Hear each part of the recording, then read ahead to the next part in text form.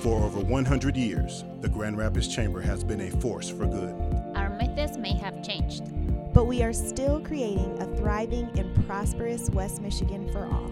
Para todos. For all. This is the Back to Business podcast with your Grand Rapids Chamber. Welcome to the Back to Business podcast with your Grand Rapids Chamber. Today I have two special guests, and we're talking about a very interesting and important topic for our community. I'm here with Erica Plunkett, the director of AMA International, and Claire Hopkins, the refugee and immigrant foster care family recruiter from Bethany Christian Services. Thank you both for coming out here today. Thank you for having us. Yeah. Thank you. And I guess I'll start with you, Erica. Tell me a little bit about what AMA does and just what your work in the community here is. Yeah, so we are a nonprofit, and we do work locally here with refugee and immigrant families. And we've been doing that since probably around 2018 on a case-by-case basis.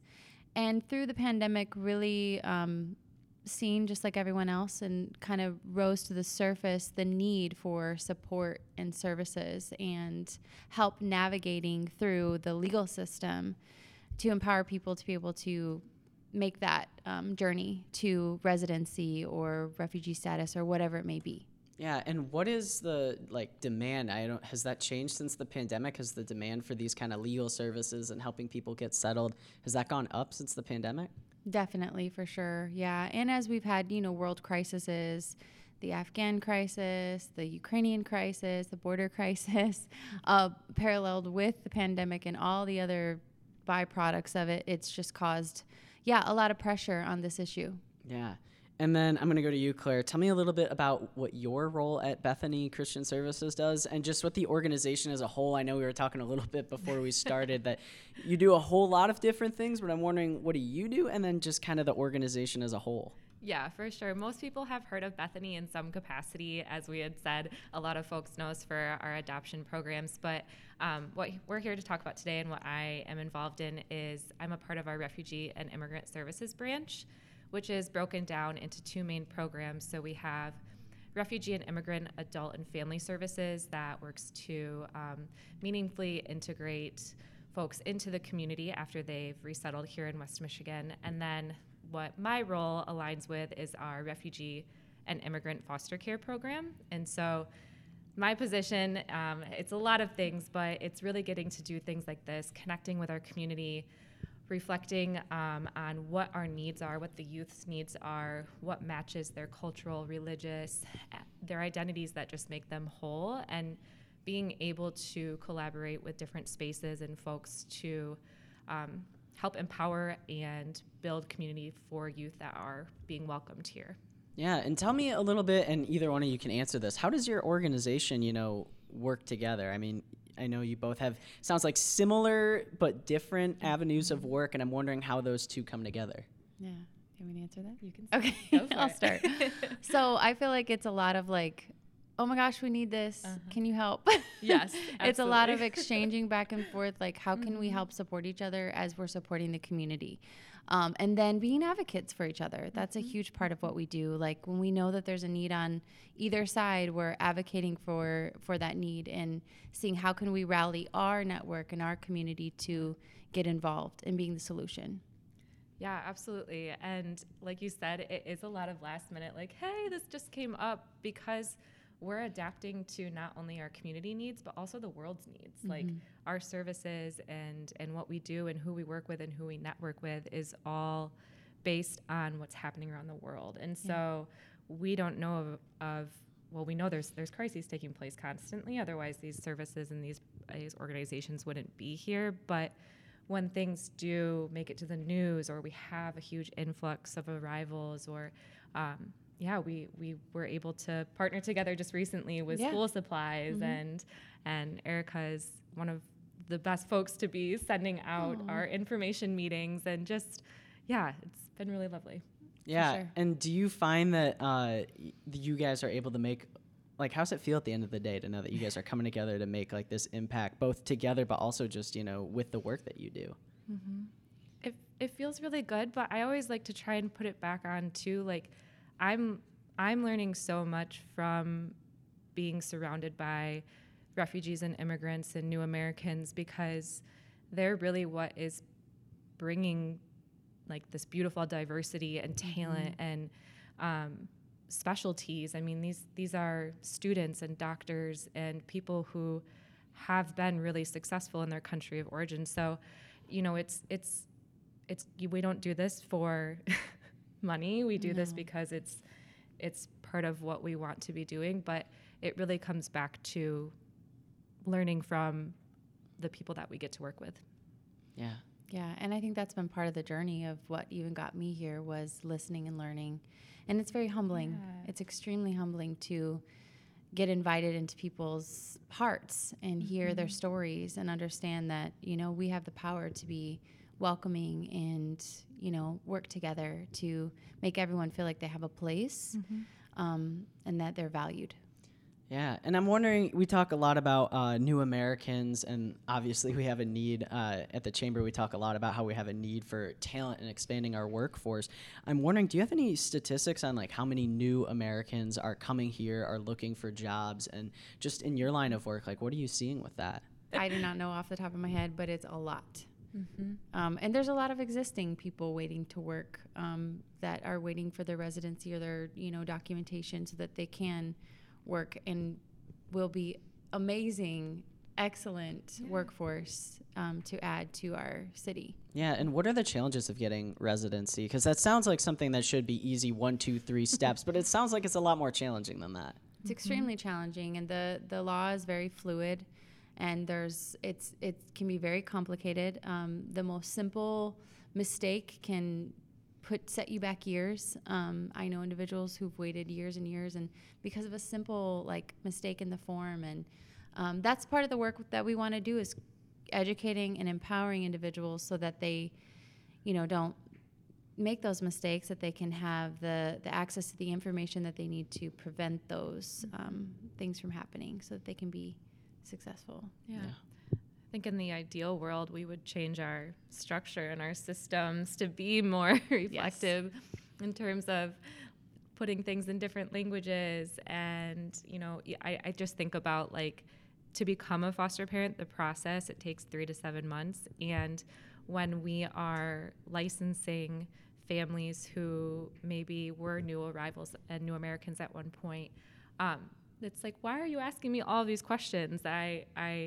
I'm a good family. Like I've arrived, I'm stable, but when things are only set up in English language, and I mean, it's hard for us to be able to walk down and, you know, renew our license and things like that. Like there's so many complications and just barriers in place. Yeah. And tell me a little bit about that process to becoming a foster parent. I know we were talking before we started about just how difficult it is, and there's a lot of hoops to jump through, but we need so many foster parents. Tell me a little bit more about that. Yeah, totally. Thanks for giving me the space to talk about that. And I just want to acknowledge that me telling you, and for anybody listening, like, hey, we need foster families, your first reaction might be, yeah, that's not for me. I'm too old. I'm too young. I don't have like the finances. It's not the right time in life. I travel a lot. I do have answers for all of those things where I can help you think about a different narrative, but it's a huge need. I know we were talking a little bit about, we have 90 licensed foster families just for refugee and immigrant foster care here in Grand Rapids, and that number sounds huge, and it's great, but realistically, we only have about 10 homes that have capacity to be welcoming in a new refugee or immigrant youth. And we're constantly daily reviewing referrals of over 300 youth around the United States waiting for long-term placements. So when you think about it, even 90 is too small. So the process, it does take 3 to 7 months, and something that I feel really passionate about is that process, you're never alone. When you're processing the decision to become a foster parent, that's where my role is by your side. Sometimes I walk with families for a day and they're ready, and sometimes it's a year and a half of just trying to decide if this is the step for them. The next step is going through some training, and we have a specific role who is our training and retention coordinator. And then your application, and you'll be assigned a licensing specialist who is a text away, a call away, will show up at your house with coffee and tea and go through the forms with you.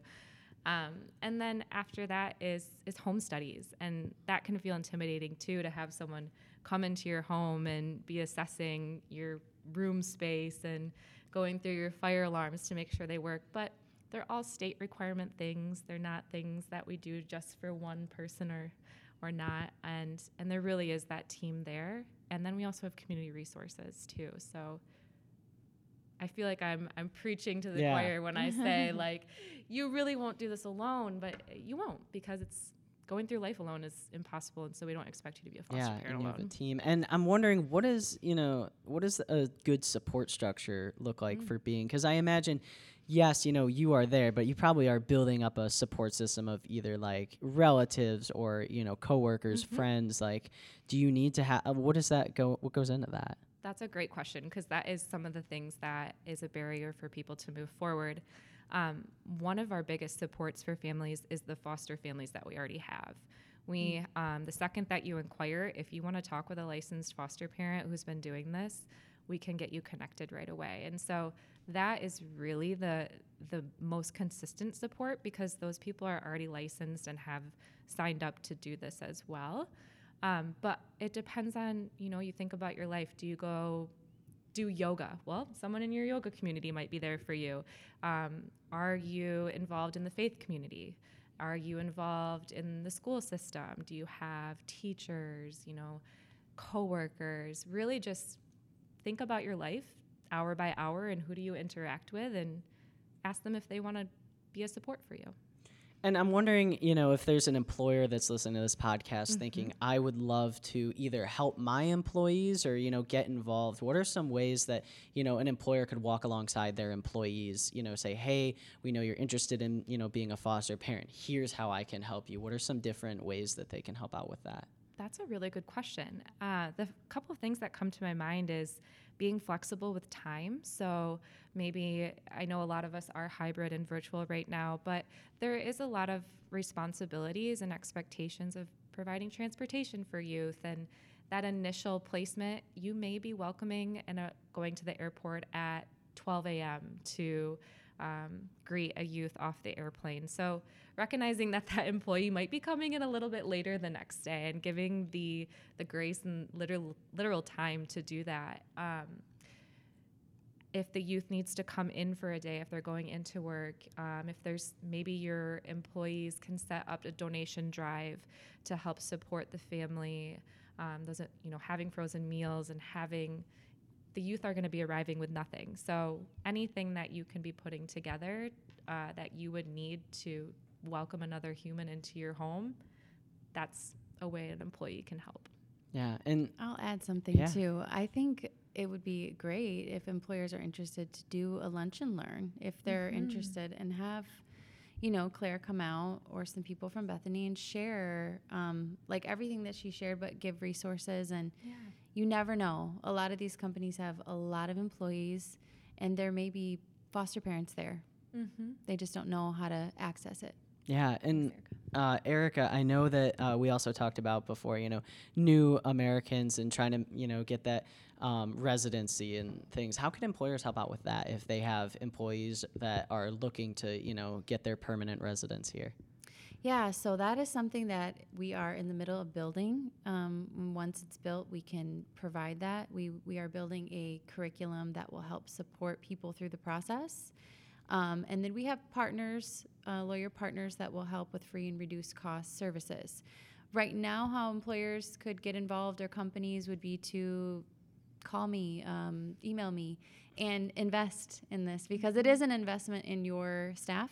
It's an investment in your workforce, because your workforce is only going to be built greater, and helping us expedite this process through helping people be empowered to work and have a livable wage and have housing, all the things that come with having these papers. Yeah, and I'm wondering if either of you have any particular stories that come to mind, like you think, anecdotes of, we were able to do this and we really changed this person's life. I feel like I've jumped the last couple questions. Okay, you want to go first? Okay, I'll start.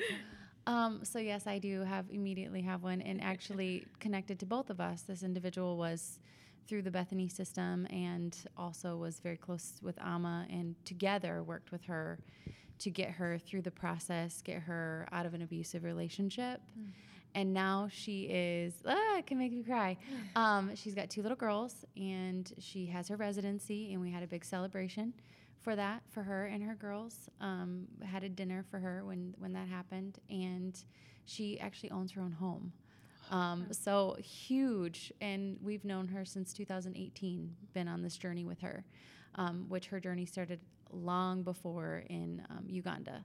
So just watching this whole process and everything that she's been through, and knowing that both of our organizations played a vital role, and how powerful is collaboration when we all work together for a common goal. I don't think she would have gotten there with just us or with just Bethany. Yeah. I think it took both of us. So, yeah. My mind is flooded by that question, because I just think of my role is interesting, because I see my interactions are mostly with the foster parents or folks who are inquiring, and so I see the beginning part, and then I get to hear about the end part. But I guess something that comes to mind right away is we just had a huge graduation party for all of the youth that are in our programs, and to go back to talent, like those are so many, hundreds of youth that are now in our community and our leaders and are, yeah, exactly. And so it's just like these folks are all around us, and they're excelling, and they're doing that on their own with us building capacity and sharing resources and collaborating kind of behind the scenes, because these are folks who are doing the work themselves. And so I'm sorry I don't have one exact example, but I think I want to just kind of that's awesome. Full circle it. No, I think that's great. And is there anything else that either of you want to share about your organizations, how you can get involved, if you're interested in fostering or helping out in any other ways? What else do you guys want to tell? I just want to ask people to have a conversation with me, or to have a conversation with someone. Because again, don't think about it in terms of, I'm going to be a foster parent and wow, that's a big thing, or I'm going to be a volunteer and I have to go through the application. Like, let's just start with a conversation. Text, call, email. We can get on Zoom and turn our cameras off, whatever you're comfortable with. Take you to coffee, whatever it may be. And it doesn't have to be me either. Talk with Erica, talk with someone at the chamber, talk with somebody at your work. Just start having conversations. And then when you have questions, call and text, and let's try and figure out how we can start the journey of being a part of refugee and immigrant youth's lives. That's awesome. And sign up for an information meeting. They're free and they're no commitment. There you go. It sounds perfect. Yeah, you guys have awesome resources. I would echo all of that and say, have a conversation too, like with your staff, with your colleagues, with your leadership team. Talk about this issue. Talk about how it affects you, how it affects us, and how we can create impact. So I would echo that. Yeah, like let's keep having conversations. Talk to me, like Claire said. We'll talk to you anytime. We're going to keep doing the work. We would love for you to join us. Yes. That's awesome. All right, Claire and Erica, thank you for joining us today.